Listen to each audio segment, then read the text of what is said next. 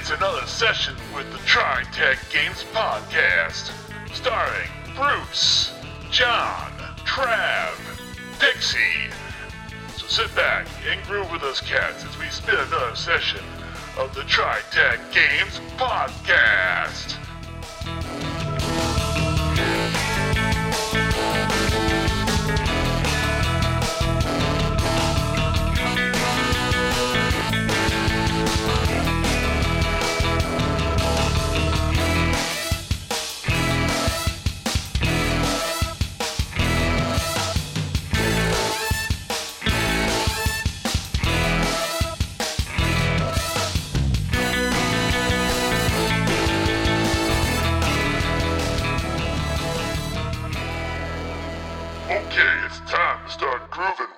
Cats from the TriTech Games Podcast. Here's our hosts. Last time on the TriTech Games Podcast, we were talking about Bruce's game pitch, Californian Beachhead. We continue with the Kahunas. These guys have a tendency to just kind of disappear after they do their shtick. So the second example is Sandy. Sandy is the daughter of a rock star of the 70s. She lives in a beach house with a live-in maid. Her parents are rarely around since they consider themselves to be a bad influence on her. Celebrities casually drop by. If you need to throw a party, ground zero is Sandy. Yeah. So let's see. Bad influence. So what? I'm trying to think of a very famous couple. Unfortunately, they're British. They were punk too. They killed each other and they both died. I can't remember. Sid and Nancy. Sid and Nancy. Yes, Nancy. That would be a very good example of the child of that. Yeah. I was also thinking along the lines of Ozzy Osbourne. But he's not a bad influence. Well, he's supposed to be.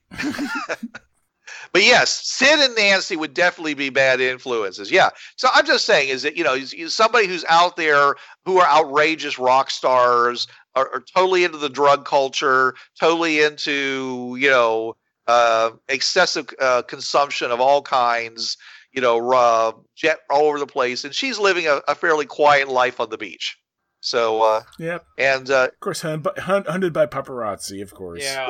Right. Well, and of course she is gorgeous, as most of these characters are. So of course they're always going to be wanting to take pictures, and of course, always wondering, who is that strange? Because they say celebrities casually drop by. Oh, is she now dating?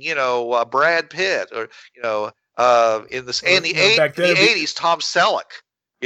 Yeah, Tom Selleck, David Cassidy. Right. All those people would just, and that's another fun thing about setting this in the 80s, because you can take all those characters, from, TV time and just start dropping them into the show. Peter Lawford shows up, as the benevolent uncle type, anyways, what? Oh, no, I'm just thinking John Belushi, but no, that would be a bad influence. But his brother might be a good influence. Yeah, that's true. But his brother wasn't much until, unfortunately, John died. Yeah. I know. Yeah. James Spader. Yeah. All right. Anyways, so but I was saying that the point is that this allows you to bring, she's a character that allows you to bring in all kinds of celebrity type drop-ins, allows you to bring in things that are actually happening in the world.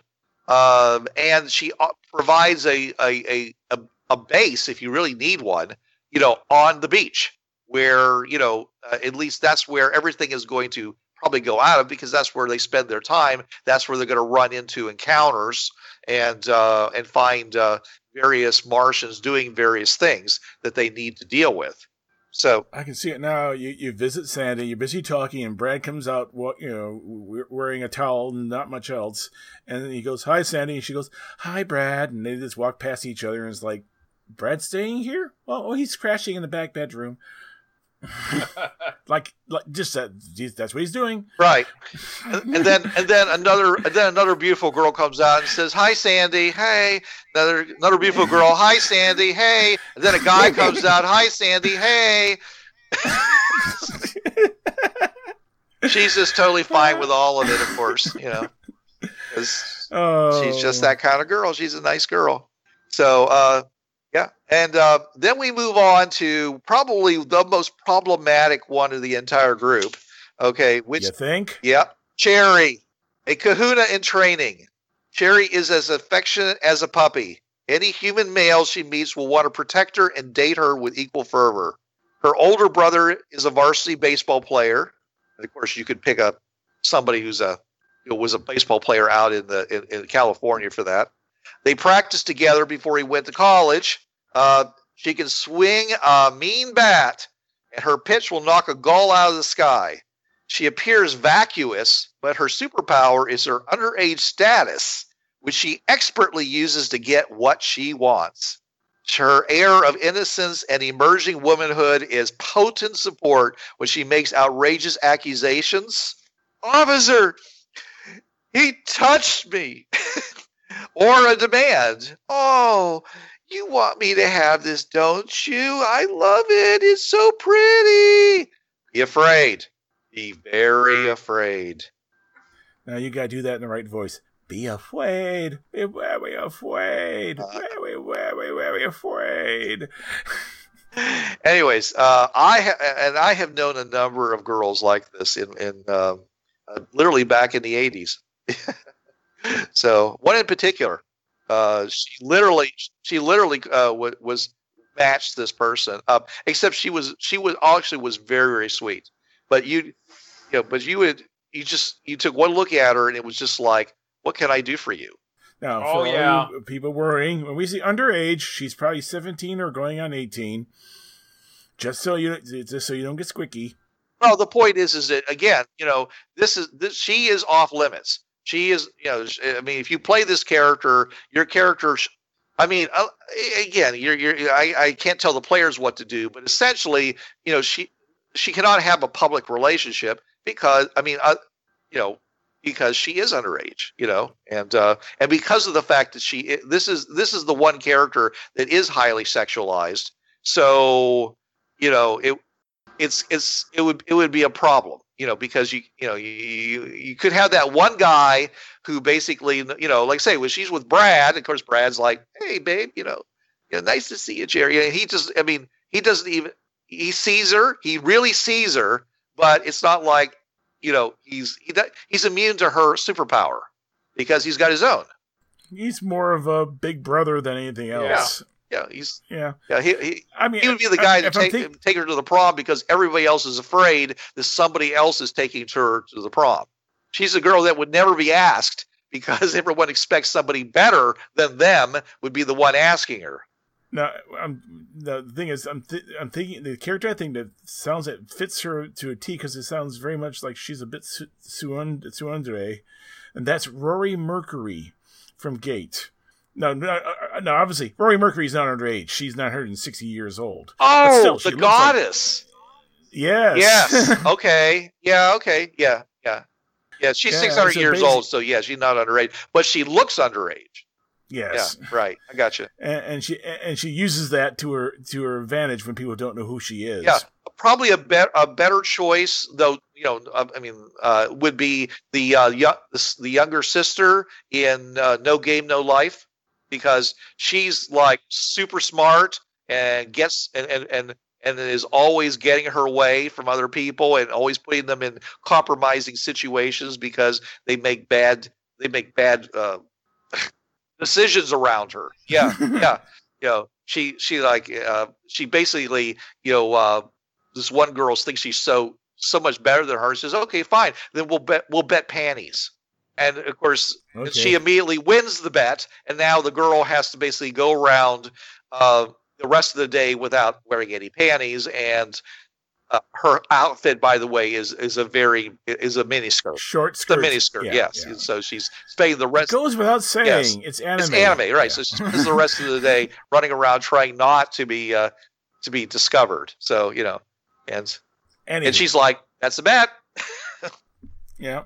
All right. So she's the one who has the big sister in. Was it Trixie? Yeah. Yes. Trixie is the one who's trying to reform her. Because Trixie's the one who basically sees right through her, and so she's trying to basically put her on the use your powers for good, Cherry. But it is good for me. She goes, huh? That's when she plays vacuous, and everyone's like, yeah, and she's like, yeah, you're not fooling anybody. All right, then we got Tina. Now, Tina might have made something of her life, but her white trash parents won the lottery. Now the only two things that fill her mind is guessing the new flavor of the week at the frozen yogurt store, where it is clearly posted on the wall above the counter, and how long until her allowance gets deposited into her checking card account. Theoretically, she is rich, but she's always broke due to extravagant purchases. When someone needs a lot of money, Tina's bank account will suddenly be flush. There is an infinite number of posers who owe her favors, so her superpower is also connections. But mostly she's the wealthiest of the bunch.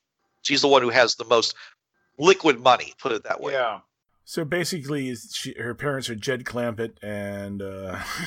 Or OK Crackaby. If you ever know that show, it's a really old show with Burl Ives. No. Oh, yeah. So always in the show, at some point, something bad would happen, and he would pick up the phone, and he would be calling to these guys over in Saudi Arabia and these guys over someplace else, and he says, "I need $50 million," and they play this music, and he says, "Okay, done." And I was like, and that's kind of like what that's what I'm talking about, where she could just suddenly, if everybody needs to get bailed out, she can show up and bail them out. Okay, but the idea is that she can only do that once a session, because then the money's gone. Yeah, that would be a stunt in fate. She has, once a session, you have as much money as you need to solve the problem. Yeah, but you cannot, of course, with the Khajiit, you cannot, solve the game. You can only solve the one specific problem. Right, exactly. It doesn't make you know what's going on. Yeah. Oh, yeah. But also the fact is that because she's done this for so many people who were in trouble, and they, powerful people, and they needed help, and she helped them out. Now she has a lot of people who are her favors, and so the GM could pull that in, or whoever's playing the character can suddenly say, "Oh yeah, well, would a Hollywood expert, cosmetic creature shop person be helpful in making disguises when we want to go in to the Martian zoo?" And they're all like, "Yeah, that'd be really good, Tina. You know somebody like that? Let me see, speed dial." Yeah. I'm trying to think. With Kahuna, she really should only have one. Well, if you just do that, then she's, like I said, she's a one trick. She goes in, does her thing, she's done for the session, And if all you want to do is bring in play the Kahuna card, and the Kahuna shows up and solves your problem, well, then fine. But if you actually want them to be part of the game on a more integral basis, then you need somebody who can basically, as I say, call people and get favors done, and make connections, get introductions to places, this is basically be the equivalent of the bureau document forger. I mean, somebody will vouch for you. She can call somebody up and they'll vouch for her and her friends. And so you get to go in wherever you need to go because she's got connections. Yes, Bill Gates owes her a favor. Who? Bill Gates? I mean, the kid going to New Mexico University? In 1980, he'd already started his business. Oh, that's right. Yeah. Yes, he did. But in New Mexico. And he was actually, and by the middle of the 80s, he was a real up and comer at that point. But let's instead use the other guy from the place that the other. Yeah, the one that has the fruit on the computer. Nope. Apple. Oh! You're talking about? Oh, no, actually, was it Apple then? Yes, it was. It's always Apple. That's right. Oh, Bill Jobs. No, Steve Jobs. Steve Jobs, yes. Or anybody. Yeah. I mean, anybody else. Like I said, Tom Selleck. Whatever. I'm just saying is the important thing is that's what she can do for the group. Her most important contact. Her family did one smart thing. They got an honest accountant. Right. Exactly. Exactly. And then we have Mitzi. Okay. In this, Mitzi runs a t-shirt shop called the Tea Shop in a nearby mall, She and she specializes in cotton T-shirts because she's totally into the natural. She and Susie would get along really well because of their commitment to natural. But she's also the one who's the most militant. This is the 80s, it's not that far away from the 70s and 60s. There's still a lot of things that need to be, protested. It's the era of women's rights. So she's the ultimate eco-warrior activist. But when she's not working at her shop, she's trying to educate others of the evils of polyester and red meat. So, Bruce, you have to explain something to our younger listeners. What's a mall? A mall, they still exist. Still out there, John. They still exist. But back then, they were a really big thing. I mean, people teenagers actually wanted to go and spend their entire days there. Yeah, malls are still around, John. God. Yeah. But that was the big era when they came into being. That was when most of them got built, and they were literally, palaces of indulgence. I mean, before then, the biggest place you had was like a department store, like Macy's or. I mean, they were in the 70s, but they weren't very big. I mean, like the Pontiac Mall was basically just not that big. Right. Back in the 70s, but still, yeah, yes, that's when the Mall of America was founded, more or less, in the 80s. But in the 80s, they really came in their own, and in some places there were like ginormous palaces, bigger than football fields, with hundreds and hundreds of shops, with the most latest breaking fashionable stuff and weird things from strange places like Hong Kong that nobody had ever heard of. People were starting to talk about this strange thing called martial arts. And there was this, this martial arts guy that actually was pretty good in a superhero television show called the Green Hornet. His name was Bruce Lee. Oh yeah, yep. Oh, so that was definitely a 70s show, though. You're calling that's a 70s show. Yeah, but the point is that late 60s. Oh show. no! Oh no! No. No, it was on the same time Batman was. Green Hornet was back in the 60s. Yeah. Anyways, he hadn't died yet, I don't think, at that point. No, it was in the late 60s he died, though. Unfortunately, Bruce Lee passed on. I don't think I would have to Google it, but I'm not going to Google it right now. Because we're tangenting. Yeah. Yeah, you're right. He died in 1973 at age 32. Okay. All right. Anyways, well, Chuck Norris is still around. Yes, Chuck. Yeah. Yes, Chuck. Right. Yeah, Chuck. And that's when Jackie Chan was starting to hit big too in the 80s. Yeah. I never heard of him except at that point. It wasn't until later that he started. He had Bubblegum. He was in Bubblegum Run, I believe. Cannonball Run. Was yes, Cannonball Run. Really? Yeah, I saw that movie. The second one, I believe. Okay. Yeah. He was playing at the time. They're trying to cast him as the second Bruce. Yeah. Okay. All right. Well, like I said, it was a time when there's a lot of things showing up on the scene that nobody'd ever seen, and of course, disco was kind of it was losing traction at the beginning of the 80s because it was really big in the late 70s. Yeah. So there's still some of that. So you still got like disco roller rinks and a few major dance studios like that, but new stuff was coming out. And that's where those athletic clubs were important because they were also places where people, would have dance studios nearby and things like that. So anyways, we were talking about Mitzi.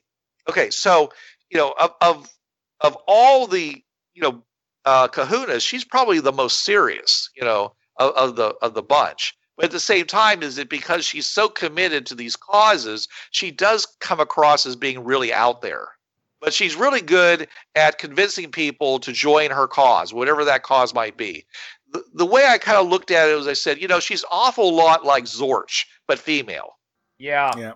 And her shop is the only t-shirt shop you go to where you can also get a lemongrass smoothie.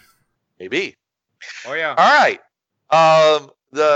So the last one I have here is Jeanette. Jeanette is a laboratory technologist who sheds her scrubs on the weekend and gets wild and crazy. She's a definite adrenaline junkie, extreme sport enthusiast. Unknown to her, she's the daughter of a woman who escaped a Martian genetic experiment. The Martians have been, coming to Earth for a while. Even all the way back to the, Roswell thing. She has inherited an advanced physical structure. Her flesh is tougher than the best body armor. She heals without scarring, and her rallying cry is, "Here, hold my Appletini."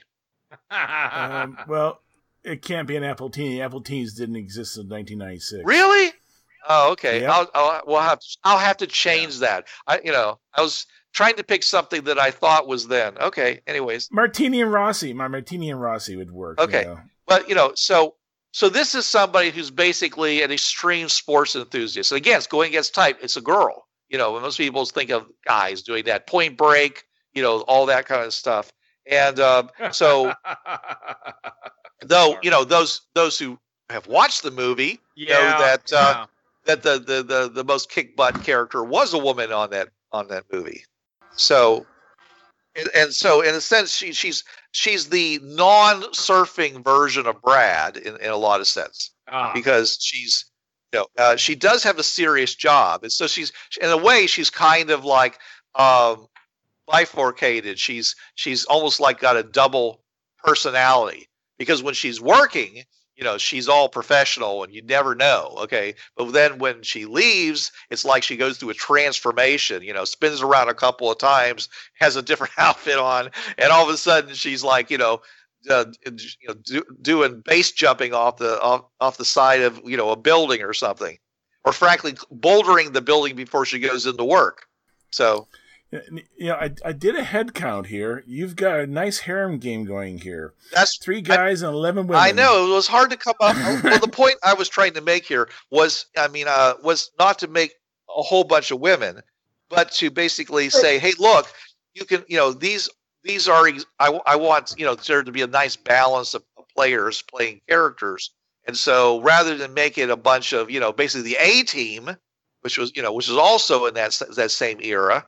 I wanted it to be something where and something a little bit more silly than Charlie's Angels, because it was science fiction oriented. There wasn't really much anything that really fit into that on television. There were a number of movies, but anyways, yeah, I did that intentionally because I wanted to show all the different ways that the female characters could be really important to the drama. And then bring the guys in, because the guys you can always, making competent male characters is pretty easy for most people to imagine. They have lots of examples in the 80s movies at the same time. Mm-hmm. Yeah. So coming up with heroic female characters was something I thought was a little bit more of a challenge, which is why I wanted to list a lot of different possibilities, especially where they wouldn't step on each other's spotlight very much. So what do you guys think of the characters I brought up? Well, you did say something about anime tropes. Right. And that's pretty much the first place my brain goes when I hear the word harem. That was John. No? But no, you John said it, but that's where my brain went. You said something about anime tropes. John said harem. My brain went, like most anime. Okay. Yeah. Well, certainly you could play this basically straight up like an anime if you wanted to. Okay. Oh God. That's one reason Tenchi why we were Muyo. talking about big, and Exactly, yes, John. Tenchi is very much like this, And of course, in that case, he is a Kahuna. He's a Kahuna. Yeah. Because of who he is and what he is. He especially basically everything happens because of him. He's the center. And the only time he ever actually does something is at the very end of the anime, where he pulls out of nowhere, because he basically makes it materialize, the light, the lightning wings and the swords, the light wings, things and the sword, and takes down the big bad at the end. And the rest of the time, everybody's protecting him. Yeah, and spoilers, and there's at least 4 different continuities in the series. Yeah. At least.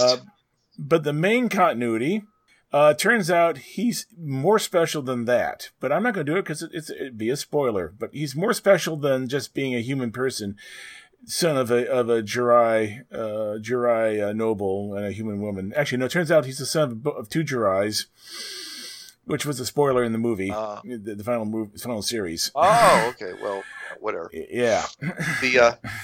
Okay. Dad actually turned out to be something more than a skirt chaser? Yeah. Okay. All right. That's a big surprise to me. All right. Anyways, but yeah, like Josie, you're right. I mean, this would play very well as an anime with all that stuff. But you don't have to play it that way. But certainly, you can certainly borrow from anime if you wanted to, from all these different things, because there are all those anime tropes. Let's see, hammer space. Certainly, you could have Susie. Is it Susie? Pulling that gigantic hammer. Debbie pulling that gigantic hammer out of somewhere. Trixie, pulling guns out of wherever. It's the one to be the most, the most, and then of course you got Susie walking around naked half the time. Where is she keeping her weapons? Well, she's got them somewhere because she gets them. They're in hammer space. Yeah. Well, actually, having said that, you might actually want to then use, if you want to go that route, OVA, the anime role-playing game. Oh yeah. Well, because that covers all those tropes, right. And it'll let you create the characters pretty much. Every one of these characters could be easily done in OVA. Right. Well, I'm saying is that's why I said Scooby-Doo / anime kind of thing. All right. So anyways, so playing the types, the non-Kahuna characters are supposed to be competent professionals who should be good at any task related to their background. So, whatever it is that you say your character is, they should be able to perform competently. They shouldn't be like people who are just, unless they're acting outside of their area of expertise. You need somebody to climb that wall, and the only person you have to do it is Cherry. Okay, it's like, okay, and Cherry's like, but most of the time you want them to basically be good at something, so the players will feel good about playing them and have a sense that they can be successful. And I wanted, and that allows people to have a lot of win in their games, which is what, so we can focus on the humor, we can focus on the pulpish adventure. Also, the important thing that I was hearing from you, they don't seem to step on each other's toes. Right. Very much so. Which is very important. Yeah. A lot of games, it seems like everybody has like really good, negotiation skills, or everybody has really good perception skills. So, of course, everybody always knows everything that's going on at all times, or somebody basically just goes and talks them out of every situation. I would, and the problem with that is that most of the time there's a whole range of other things that they could be good at that they never pay attention to because they're really desperate to make sure that they can do those two things. Yeah. Oh, yeah. One very important thing that you need to remember about is being set in the 80s. No cell phones. Oh, no, you had them. They were just the size of military walkie-talkies. No. Yeah. Yeah, but the thing is, these kids wouldn't be caught dead with one of those. Yeah, that's true. Their parents would have one. Right. Except for... Brad. Not Brad. Roger. Roger would have one of those, probably in a briefcase. Maybe Sandy, because, parents are a rock star. They got her, so there it is, sitting at the table. Right. But the rest of them, are you kidding? Look how uncool that thing looks. Yeah. Yeah. Now they would know we're all. They'd have to run over and plead with somebody to use their phone. Yeah. No. You know what they'd have to do, and again, we're gonna have to kind of explain to our younger listeners. There were these things back in the day called phone booths. They still have them at hotels. Yeah, it's called a payphone. Yeah, a payphone. Yeah, and you can't use a credit card. Actually have to have coins to make a phone call. Well, there was that. And we won't even get into the whole concept of a collect call. We won't even go down that road. Yeah, unless of course, unless of course you're playing a hacker character, in which case you take your Walkman, okay, and you take the headset, you put it up onto the microphone, and you play the sound of quarters falling into the phone, and it works. So down there. No, Bruce, that's amateur work. You get yourself the whistle of Captain Crunch. Yeah, I was about to say to Bruce, settle down there, Captain Crunch. Yeah. Oh, that's right. Yeah. I'd forgotten about Captain Crunch whistle. Oh, see, this is what I'm talking about. These are great ideas. Old school hacking here, folks. Yeah. Yeah. Oh, God, yes. And see, it's 10 cents for a local call for about 3 minutes or 5 minutes, I think, and then quarter for long distance for about 2 minutes. Yeah, so yeah, you think about talking for 20 minutes on the phone. You best have a bag full of quarters. Yeah. Yep. And right in the middle of when you're saying, but wait, I got to tell you this, and it says, please deposit. And suddenly you're cut off while the phone is telling you, please deposit another 50 cents. You're like, oh, where's that quarter? You put it in there, and you hear it go ching ching, found into the box. It doesn't actually register. No. Or you call collect, knowing the other person's not going to answer the phone, but you tell them, but you give them the code word as your name. Yep. Right, so they know you're okay. Yeah. So it's one way to do it, because they learned a long time ago, don't let the person talk, because they'll try to actually do the phone call without actually paying for it. So we have a Mr. The chicken's on the roof who wants to talk to you.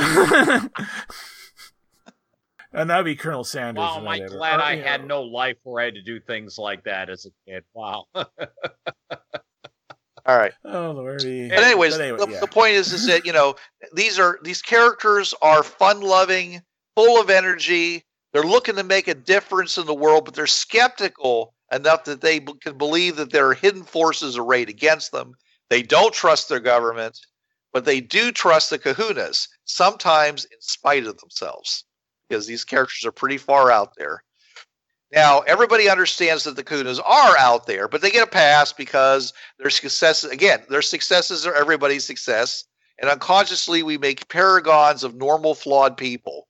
So in time, players may wonder if the kahunas have their own mind-affecting field, and that's why they're immune to the Martian one. The kahunas can identify Martians at 20 feet regardless of disguise. And a kahuna should always be played as broadly and outrageously as possible. Yeah. So watch a bunch of surfer movies just to get an idea. Right. But I mean, not just them, okay? Other examples of kahunas are Albert, the one of the characters in The Birdcage, if you're familiar with that movie. Oh God, yeah. Nathan Lane Lane is Albert. That's with totally a kahuna. And he is the star of this cross-dressing club too. Yeah. So everybody revolve. I mean, he's the glue that holds everything together, even though he seems like a complete flake. Oh, then of course your next one, of course, is David Bowie. Everybody ascribes everything to David Bowie. So yes, he's truly an alien on Earth. Okay. Yeah. So. Elton John is, especially if you remember him from Tommy, the movie version, and of course my favorite, Doc Brown from Back to the Future. Great Scott! Yeah, right. I also can think of some of the characters that Michael Caine has played. There's a few characters of his that I would say would fall in the either type, but yeah, especially when the younger roles he played. Alfie. Okay, I remember that movie, but yeah, okay. But an example that would be a little bit, and I don't remember it well enough, other than I do know that he did a lot of outrageous stuff in it. But speaking of outrageous stuff, How to Succeed in Business Without Really Trying. Not the original movie, but the earlier one, based upon the stage play, where the 1950s movie, or no, 1940s movie. It was in Technicolor. Was it David Morse? I'm trying to remember. He had a big gap in his tooth or something. Yeah. Google, do not fail me. Anyways, the point is that he's the guy who basically managed to go all the way to the top of a corporation, pretty much by just ballsing it up, just basically making outrageous lies and And 1967, and making the wolves eat each other. So Robert Morris. Yeah, Robert Morris. Yeah. So, anyways, but hey, the what's his name from Family Ties? Yeah, Michael J. Fox. Michael J. Fox? He did the latest version of it. Yeah. Yeah, that wasn't bad either. The thing, and actually that's. We were talking about Cherry, anyone getting next to her, the secretary, the boss's secretary, and whenever someone she got assigned to someone else to go to someone else's office. I think the typical graphic was the guillotine coming down on that person every time she went to one of their offices. Yeah, well, clearly, Cherry would be the person you'd send in to become like the new secretary assistant. Who wouldn't hire her? Yep. It'd be too early for the intern type, because intern's more of a 90 thing. Yeah, but they had, they still had steno pools then. They still had people who did filing, Oh, God, yes. So where typing was definitely a skill you needed to have if you were female. Unless, of course, you were obviously eye candy. Yeah. You were there because the boss wanted you to have a job. Mm-hmm. And usually all your work was assigned to somebody else. And you have to talk in that obnoxious Bronx accent. No. This is California. You can't talk in an obnoxious Bronx accent, but you certainly don't have to. More likely, you're going to talk vowel speak. All right. So, anyways, like I said, these are the characters. But let's talk a little bit more about the game. So the aliens are like I said, they're trying to form a beachhead. So they're basically trying to influence people, take them over. There's two types of aliens. There's one type is the normal aliens that you're going to run across, okay, which are the short, knobby head aliens, like you would imagine.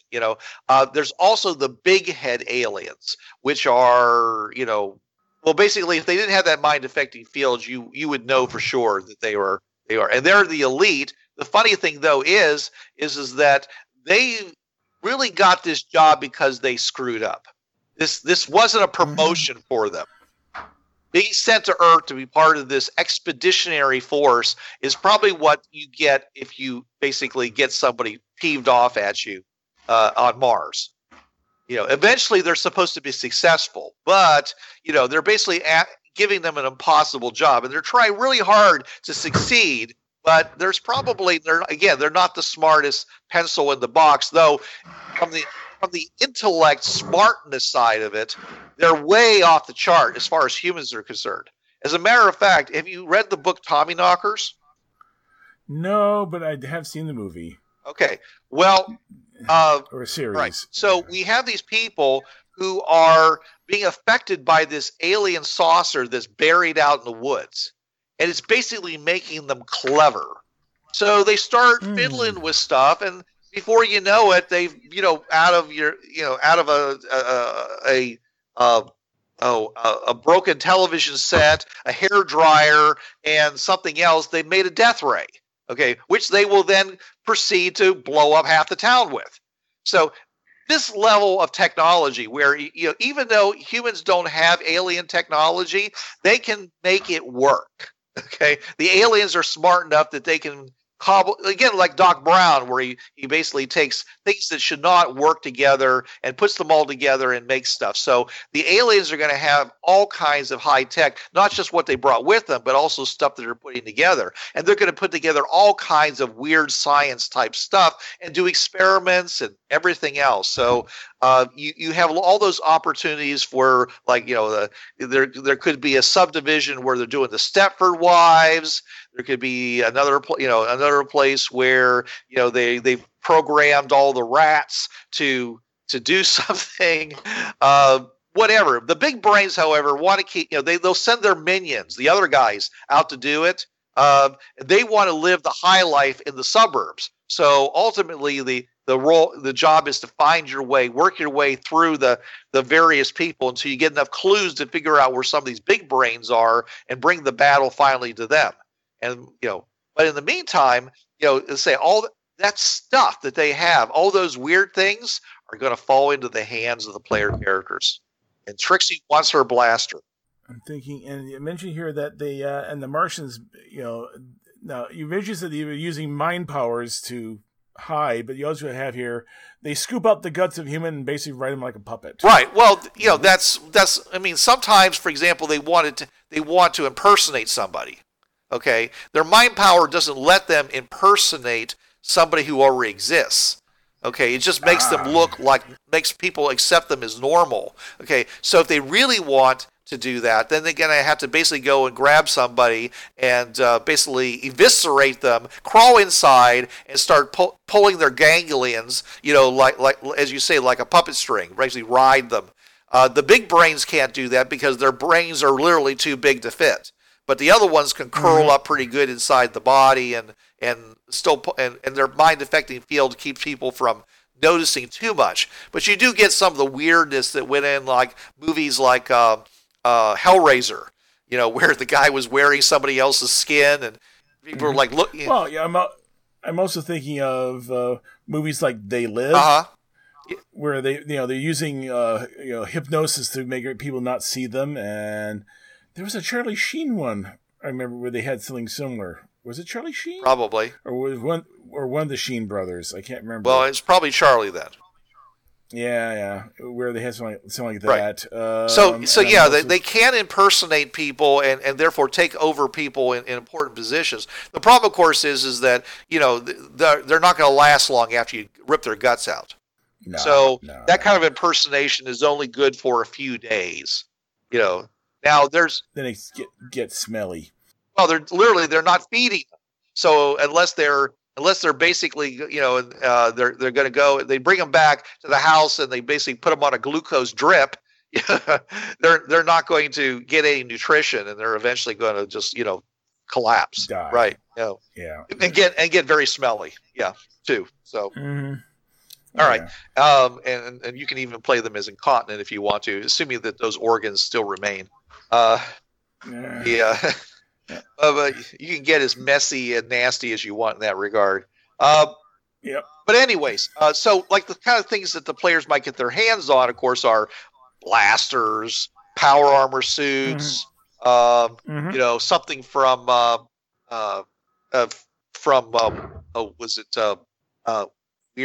Weird Invaders? No, what is it? Shoot, can't think of it. The one where the Martians come down on Halloween. Space Invaders, right. The Donut of Destruction. The player characters might actually get their hands on a Donut of Destruction. Oh, can you have a working jetpack? Uh-huh. Yeah. I can see it right now going, okay, what's it run on? Well, Illudium Q38. Where do you get that? Mars. Yes. So, it's going to have limited use or you're going to have to find a good source of it. And, of course, my favorite, instant minions. Just add water. Water, yes. Whatever you do, don't drop them into the sewer. Or the local pool. Right. Or the ocean. Right. Or at least just only drop one. Yeah. So, and this is where you were saying, this is the point where I trip and drop the entire thing. Yeah. Yeah. That would be a problem. Okay. So, everybody else, if they're minions. At which point, the Martians and the humans might actually form a temporary alliance just to get, because the Martians don't want people to know that they're there, so they'd be like, here, fire on them, kill them all. Really? Yes. He says they'll in that large of a mass, they'll form a gigantic, slithering monster and take over the world. Yeah, kill them now. So anything, you should always go for it. You fools! You let them all go. Says you don't, you know not what you do. You're meddling in forces beyond your comprehension, foolish mortals, foolish humans. To be continued. Yo, brothers, this was the TriTech Games Podcast. You know the drill. It's protected under the Creative Commons License 3.0. No commercial reproduction, no derivatives, and sucker, you best attribute this to the folks at TriTech Games. And if you don't, we'll be after your sorry butts, 'cause we're some bad mothers.